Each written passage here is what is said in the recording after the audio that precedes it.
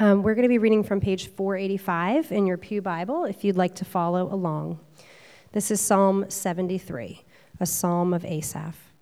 Truly God is good to Israel, to those who are pure in heart.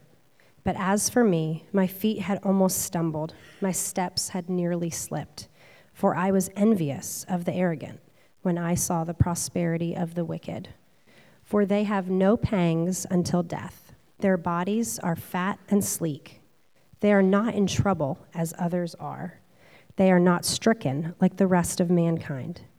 Therefore, pride is their necklace. Violence covers them as a garment. Their eyes swell out through fatness.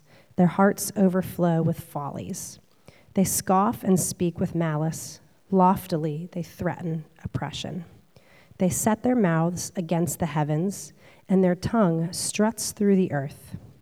Therefore, his people turn back to them and find no fault in them. And they say, how can God know? Is there knowledge in the Most High? Behold, these are the wicked, always at ease, they increase in riches. All in vain have I kept my heart clean and washed my hands in innocence.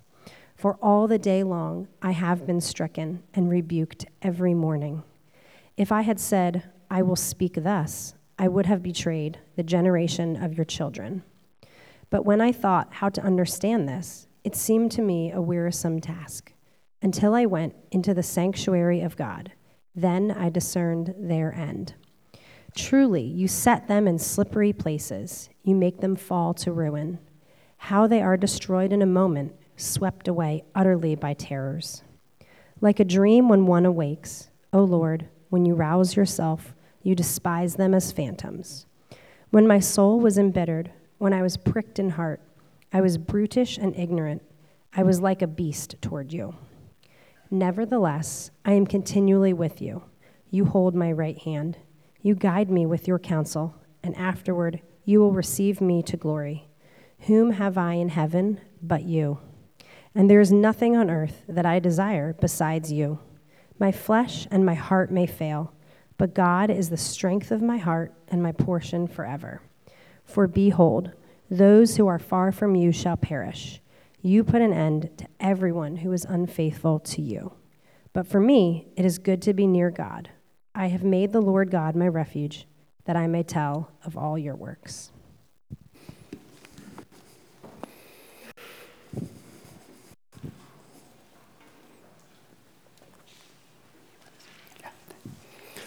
Good morning. My name is Greg Mitchell. I'm one of the members here and also a community group leader here at Trinity.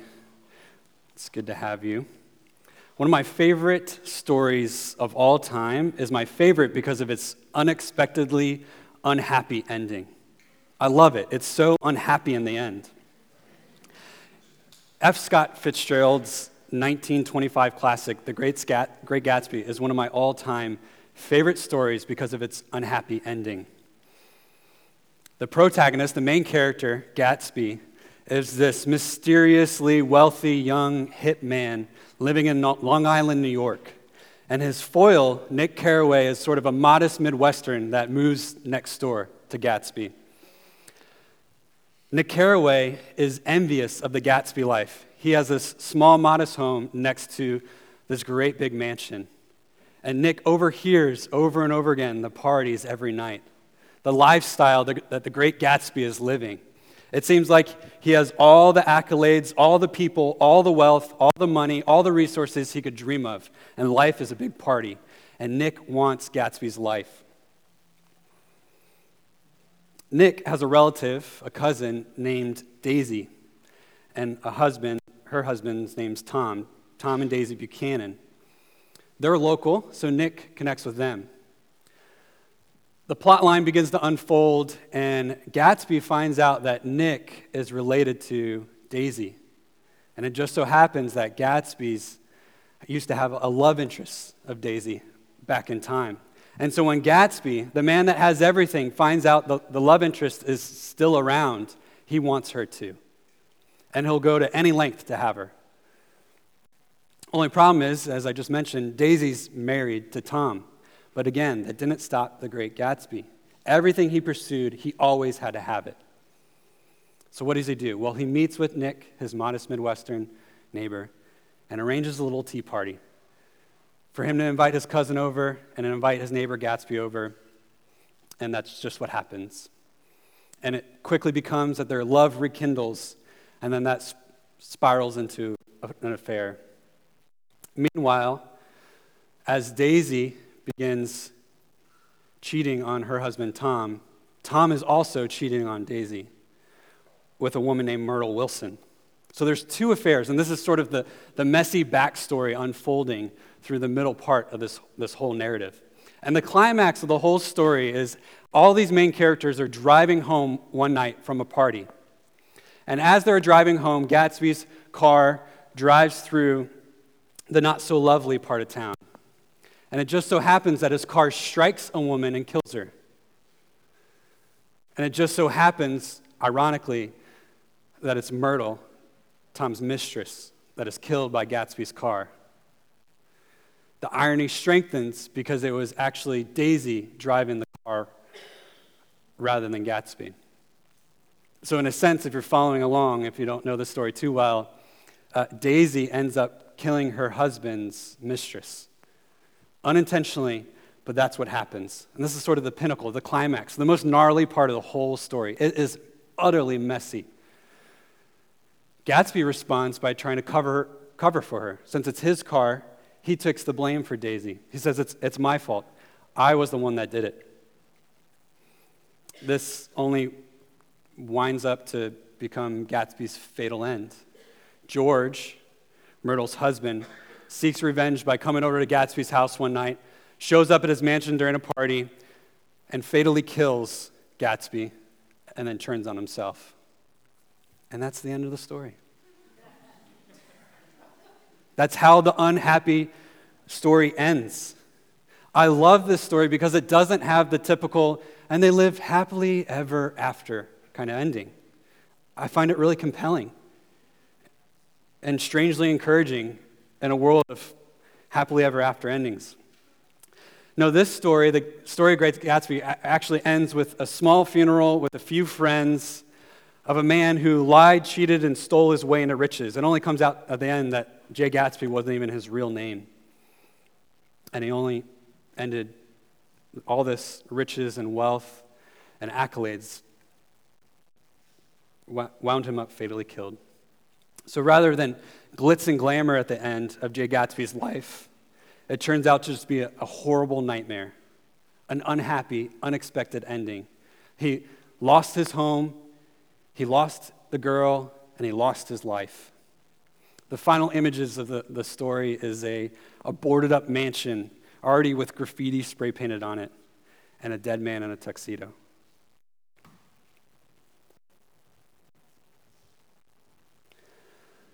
Psalm 73 illustrates for us the Gatsby life, the life of the faithless, those who disregard God and seek to live without him, face a similar fate to verse 27 in our text.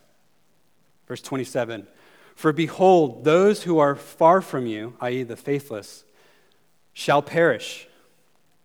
You put an end, God, you put an end to everyone who is unfaithful to you.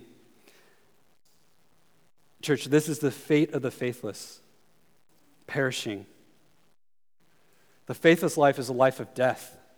It's just death dressed in a tuxedo. It looks better than it actually is. And Psalm 73 illustrates this reality to us.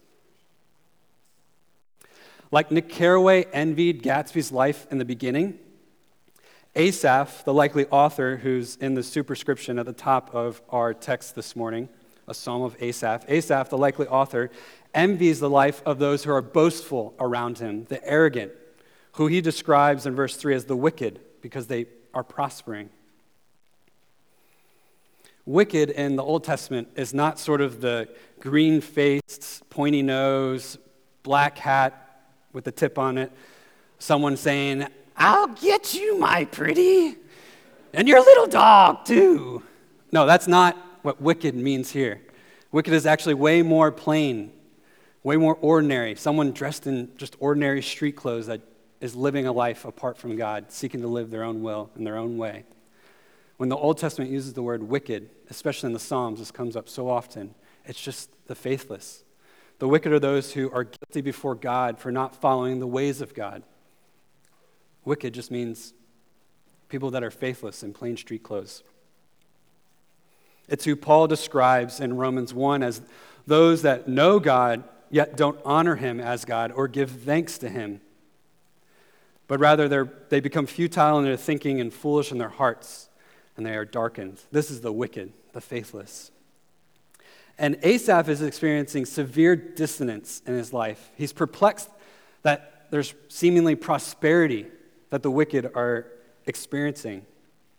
It's almost as if Asaph knew Psalm 1 very well, and he knew that God promises to bless those that are righteous, those that walk with God, and he promises to curse those who do not walk with him. And Asaph is saying, whoa, actually life doesn't feel this way. It actually seems that those that are living faithlessly are being blessed, and those that are struggling to follow Christ in the day-to-day, they're the ones suffering and are cursed. So the whole first 17 verses of our text is Asaph wrestling with this dissonance. Because it seems like the faithless are actually prospering. It seems like they're getting on with life without God just fine. It seems like they're living a pain-free, problem-free, rich and relaxed life. Verse 4, pain-free, for they have no pangs until death. Their bodies are fat and sleek. Verse 5, problem-free. They're not in trouble as others are. They're not stricken like the rest of mankind. Relaxed and rich. Verse 12, behold, these are the wicked, always at ease. They increase in riches. And consequently, the faithless are prideful, violent schemers that speak violently and influentially against God. Verses 6 through 9. Sadly, the wicked are so influential. The faithless are influential. Some of the people of God slip into following them. We see that in verse 10. I guess as the old adage goes, if you can't beat them, join them. I wonder if you've felt that pressure ever. I'm afraid that this is what many perplexed Christians resort to. If you can't beat them, I guess we'll just join them. Christian, beware of the allure of the Gatsby life, the life that seems easy, the life of the godless that seems like carefree and as if they're getting on without God just fine. It's tempting. I call this the Hakuna Matata life. Beware of this, the problem-free philosophy kind of life. The life that verse 12 describes as always at ease and increasing in wealth. Why should you be aware? Because, Christian, the Gatsby life is tantalizing. I mean, who doesn't want to live a problem-free, pain-free, relaxed and rich life? It's alluring. Like Nick Carraway, the Christian can easily be allured by this life. Moreover, Christian, beware that the Gatsby life can make you doubt the value of the Christian life. So while other Christians might turn from God and conform, some might just despair. Listen to Asaph's despair in verse 13. Have you ever felt this pain? Have you ever thought these thoughts? Verse 13. All in vain have I kept my heart clean and washed my hands in innocence. For all day long I've been stricken and rebuked every morning. Have you ever felt this way? The Christian can begin to think that difficulties in their life signal vanity. It almost sometimes feels like if things are too difficult, then it must be worthless, good for nothing. Sometimes the Christian life can seem so difficult, it's tempting to make it seem like, is this even worth it? Is my struggle real? Is there any payoff?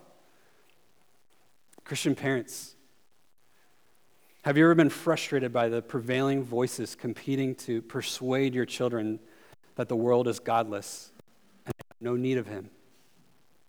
Have you been frustrated by those prevailing voices? Has Has it felt so difficult that your efforts feel just totally in vain? Christian employee, have you ever been frustrated by the coworker who, though he's married and has 3 kids, is willing to flirt his way through office politics with his female manager in order to get ahead? And you're wondering, I'm not willing to flirt my way. I'm not willing to lie, cheat, and steal, connive my way through office politics for the promotion. But it seems like the ones that do are the ones that are advancing, and I'm just stuck here with the entry-level job. Have you ever felt that way? Trinity pastors, have you ever felt frustrated by the strutting tongues of the wicked, surrounding the sheep, making you feel like your tongue of God's word doesn't pack enough punch, that the strutting tongues of the wicked are just too potent to eat, that your tongue of God's word is too weak to even persuade? Have you felt discouraged by that? Friends, we've been discouraged in many ways, I'm sure, in the Christian life. And it causes us to question the value of following Christ. This is so common, especially when you're surrounded by a faithless community and it seems like they're just getting by just fine. And this is why I think the Lord's given us this psalm. Because the allure of the faithless life produces 2 results. One, it persuades some to give up the Christian life, verse 10, and conform. Maybe you felt this way. For others, it perplexes the Christian to despair the difficulties that they're facing and make them question, is this even worth it? Is my integrity in the workplace even worth it? Is my instructions to my kids even worth it? Because it seems like the other voices are so strong. So whether it's conformity or despair in the complexity, Christian, be warned. The life of the faithless is very persuasive. I remember potently experiencing this when I was a young Christian. I came to faith my freshman year of college, and I was exponentially growing in the context of a church community and a Bible study and in the context of discipleship, and I was actively trained to share my faith, and I was alive, and it was awesome. But then summer break came, and I lived the first 18 years of my life as a godless man, one that lived his own way, by his own drum. And so 18 years of my life, I experienced sort of, under my parents' home. So here I am, a new Christian, but I'm about to go home for summer break and be back in my parents' home, surrounded by my old ways of living. Boy, was that so utterly tempting. I remember laying in my bed one evening, thinking about my old lifestyle and my own old friends, just thinking, I could be anyone I wanted to be right now. My old high school friends, middle school friends, they don't know I'm a Christian. And so it was just so tempting, so alluring. I just thought, I could text that old girl. I know we can watch a movie tonight and see where things take us. In my lonely, isolated moment, I was so tempted to just conform. Christian, beware of the allure of the life of the faithless. It was difficult for me to say no. By God's grace, I really don't know, other than God's grace, how I survived the summer, but I never sent that text message. I think God's grace just had its grip on me. Beware, Christian, of the allure of the life of the faithless. So what do we do? What do we do when we're so persuaded and tempted by the life of the faithless? Our text says that we're called to enter the sanctuary. When you feel enamored by the seemingly problem-free, Hakuna Matata, pain-free life of the godless, and when you question if the Christian life is worth it, enter the sanctuary of God. Verse 16, but when I thought to understand this, it seemed to me a wearisome task until I went into the sanctuary of God. Friends, it's wearisome to try to reason your way through the Christian life. Asaph couldn't figure it out on his own, and so he had to turn to God. He turned to the sanctuary. The sanctuary is the place where God dwells with his people. It's where heaven meets earth. The sanctuary is an earthly replica of a heavenly reality. This is where Asaph, the psalmist, turned. Now, he doesn't go into detail about what he experienced in the sanctuary. I found that difficult when I was wrestling with how to preach this text. I thought, where's the 5 steps instructions on what to do in the sanctuary? It wasn't there. I guess we don't need it. No, rather than 5 steps of instruction, Asaph just tells us the effect that the sanctuary had on him. Verse 17, until I went in the sanctuary of God, then I discerned their end. You see, there's something about the sanctuary of God that caused this man to consider the fate of the faithless. That was the effect God's revelation, God's communion with him had on him. Friends, consider this morning the fate of the faithless. Those who remain unfaithful to God face this fate of verses 18 through 20. Look with me. Verse 18. Truly you set them, that's the wicked, in slippery places. You make them fall into ruin. How they are destroyed in a moment, swept away utterly by terrors. Like a dream when one awakens, O Lord, when you rouse yourself, you despise them as phantoms. Friends, if you remain outside of the sanctuary, outside of the presence of God, living your own way, this is your fate. You will fall to ruin, verse 18. In a moment, you'll be swept away by the terrors of God's wrath, 19. Like waking up from a nightmare, one day you'll realize life had the appearance of prosperity, but in reality, you're only perishing, verse 20. And God will put an end to everyone who is unfaithful to him. Like Gatsby, you will have an unexpectedly unhappy ending. Apart from God, your life is just death dressed in a tuxedo. It's better than it actually looks. So what does God do for Asaph so he's not allured by this? It's almost like God hit the fast forward button in Asaph's life, and he showed him the fate of the wicked. That's what it means by, I discerned their end, in verse 17. It's like if you were Nick Carraway envying the life of Gatsby in the beginning of the story. It's almost like as if the author bypassed the messy middle and he just wound up to the end. And imagine if Nick, who was allured by the Gatsby life, just saw Gatsby dead in that tuxedo with a boarded-up mansion. The allure wouldn't have the same effect if Nick Carraway knew the fate of Gatsby ahead of time. It's kind of like what God's doing for Asaph in the sanctuary.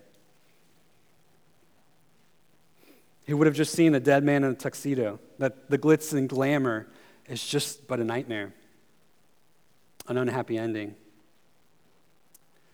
It's been interesting to watch my daughter learn the effect of consequences in life. We have a mantra at the dinner table. We say, if you play, it goes away.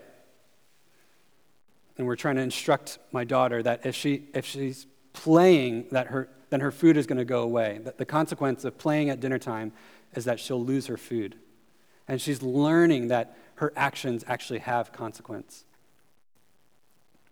And because she knows the consequences, it motivates her to act and live differently in the now. Because she knows her fate. She knows that she's going to lose her plate of food if she's just going to play around. If you play, it goes away. I fear that in our adult lives, as we get older, it's as if we act as if there is no consequence in life. And we ignore the fate of our actions. It's like I love this song. The lyrics are in Spanish, so I had to look up what the lyrics meant. I liked it because of its beat. I don't speak Spanish, so I had to look it up. We've been jamming out to it. I don't recommend it. I looked it up, and it's very inappropriate. but it's got a good beat for salsa. So I guess find the instrumental version. But here's the advice of the song, and I think it captures this well. He basically says the core counsel of the song is live however you like right now and take an Advil in the morning. And I fear that philosophy has utterly gripped us. It's like, the consequences aren't that bad. And the life apart from God can sometimes look so tantalizing that it just seems like they're getting on just fine without him. But there still is a glimmer of truth, and even the faithless knows that the morning after hurts. But how do they cope? They minimize it. It's like how all my drinking buddies in college ignored the morning after. They would laugh off the hangover. They would just minimize it. Just take an Advil in the morning. Friends, after you die in this life, there's no Advil waiting for you.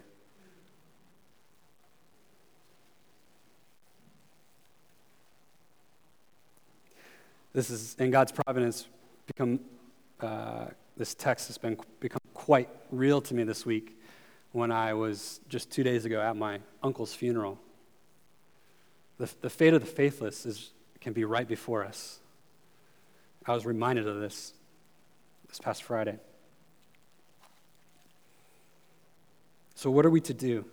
Friends, when you're perplexed by the prosperity of the wicked, consider their fate. Hit the fast forward button in their life. When it seems like that coworker of yours who's flirting to get by through office politics, play that movie forward. Remind yourself that there are consequences. Even if his wife never finds out that he's flirting with the manager, he answers to the Lord. God always punishes wickedness. He has to. He is righteous. There's always consequence, even if it feels like you're getting by. So play the movie forward, and what you'll find is that their prosperity is actually perishing. How do we do this? When you're tempted, what would actually hitting the fast forward button and considering their faith look like? Well, it might look like reading Psalm 73, comparing verses 2 to 12 to the fate in 18 to 20. Or, since we're New Testament Christians, we can hit fast forward in the greatest story, the Bible. Well, you'll read about the exact same outcome. Actually, let's practice this now. If you have a pew Bible in front of you, you can grab it. Turn to page 1041. I think most of the Bibles would be that. Other copies might be a different page. But look up Revelation 21, verse 3. I want to practice hitting fast forward together this morning.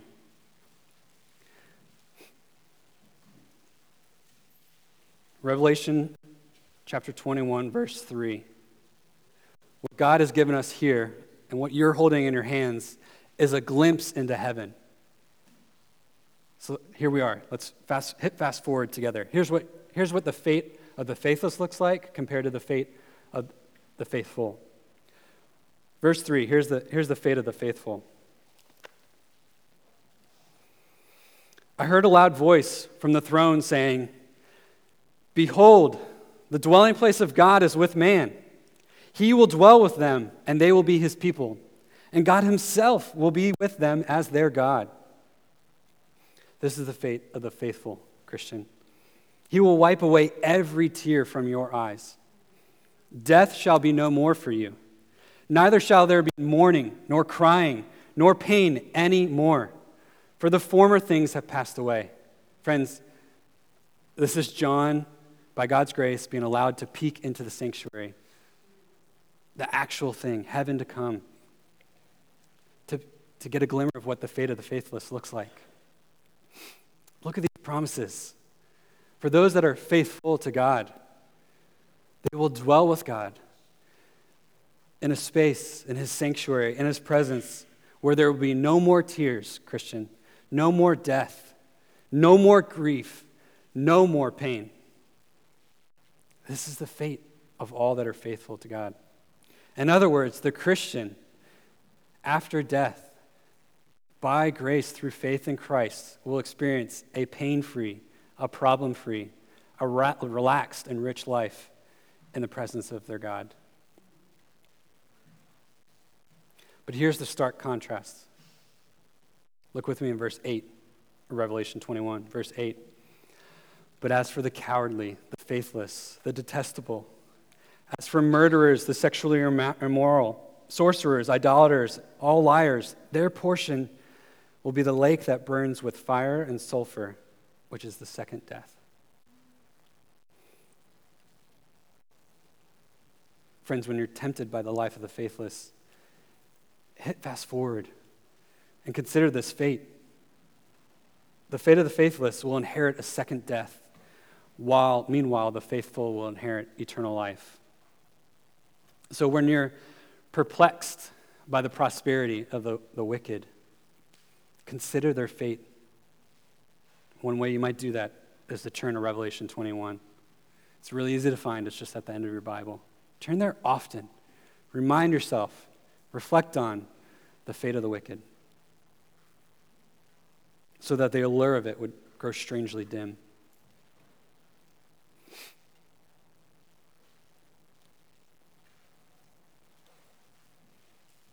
So when you're perplexed by the prosperity of the wicked, consider their fate, one, but also tell a different story.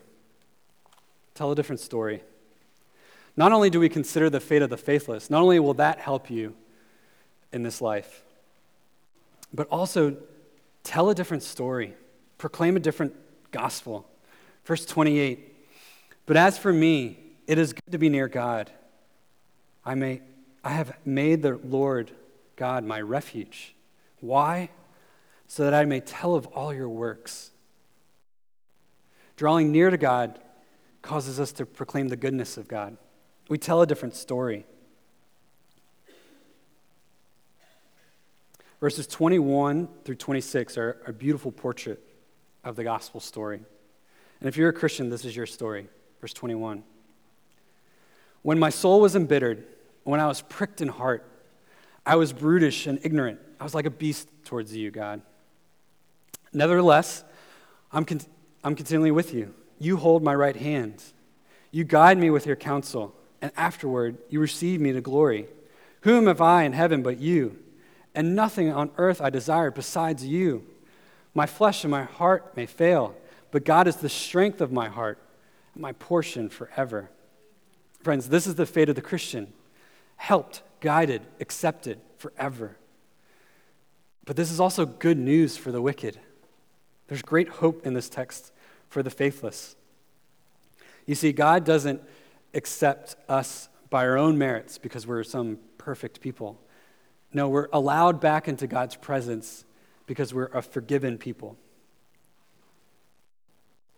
Verse 22, I was brutish and ignorant. I was like a beast towards you. See, Asaph was imperfect. You're imperfect. Nevertheless, your God is continually with you. He's holding you by your right hand. You see, the first wicked people to ever be cast out of God's presence were Adam and Eve. They were cast out of the sanctuary, Eden, the first sanctuary on earth, because of their infidelity, their unfaithfulness towards God. And there was a consequence. They were cast out from God's presence. In a sense, you could say that the story of the Bible is a story of God's people trying to get back into the sanctuary. So how can the wicked be welcomed once more? Well, God provided a provisional person and a provisional place. Provisional person was the priesthood, and the provisional place was the sanctuary. You see, Asaph entered the sanctuary because he was a priest. He was from the order of Levi, the tribe of Levi, God's appointed priest. So as a man appointed by God to draw near to God for the people of God, Asaph, day by day, would draw into God's presence, enter into an earthly sanctuary to make sacrifices by the blood of goats and animals to cover up the rebellion of God's people, because the wages of sin is always death. Someone has to die.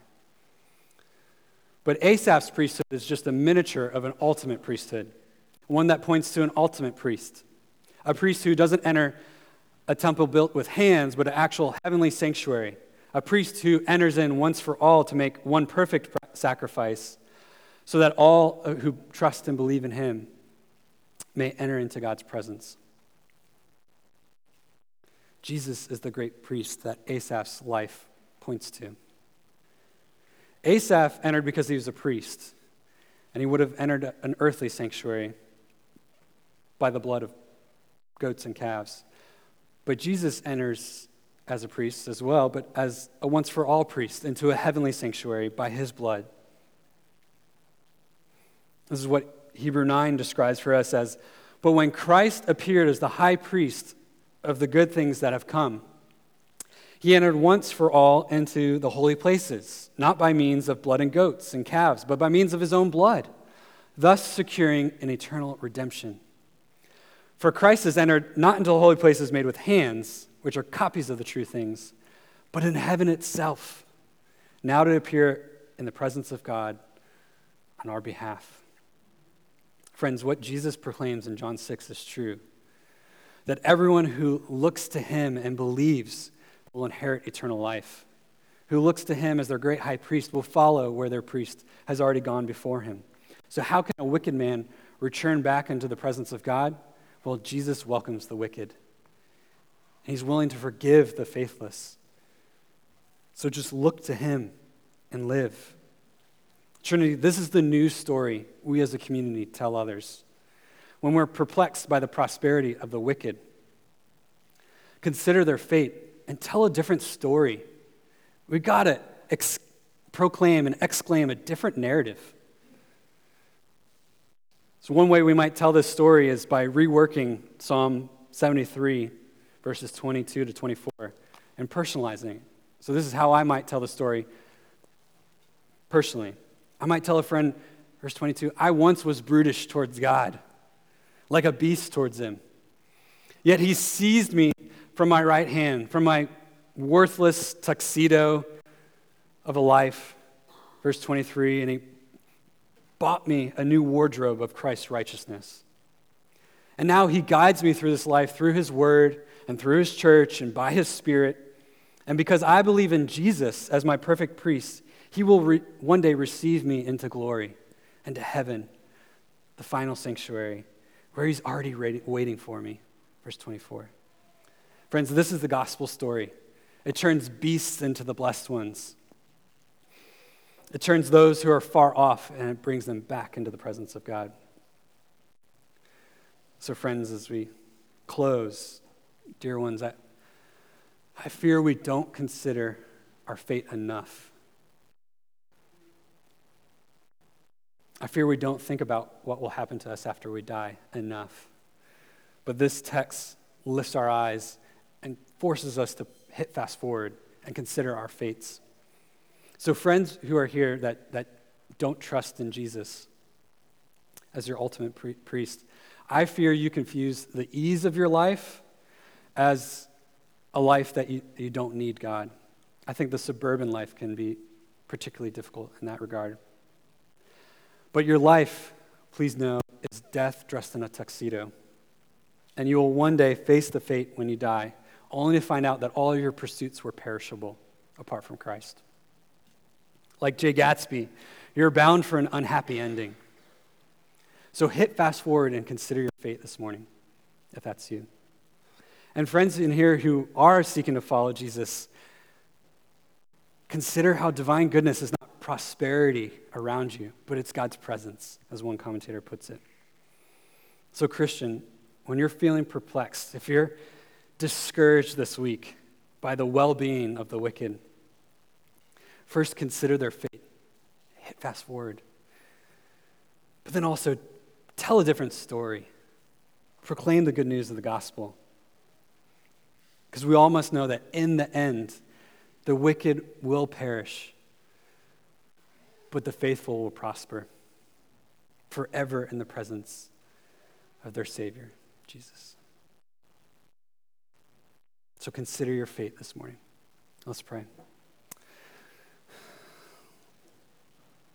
Lord, thank you for allowing us to consider heavenly realities now. And Lord, I ask that you would apply this text to our lives now.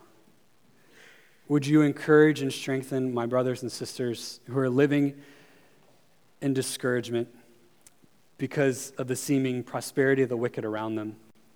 Lord, I ask that you would kindly apply this text by your Spirit to encourage them this morning. Equip them to consider the fate of the faithless so the allure, the razzle-dazzle of the Gatsby life wouldn't be as potent. Would you help them once more delight in your presence rather than be allured by the prosperity of the wicked?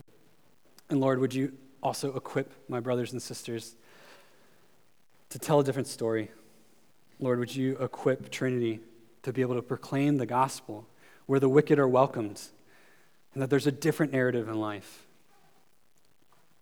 So Lord, would you help us to steward these truths you've given to us now?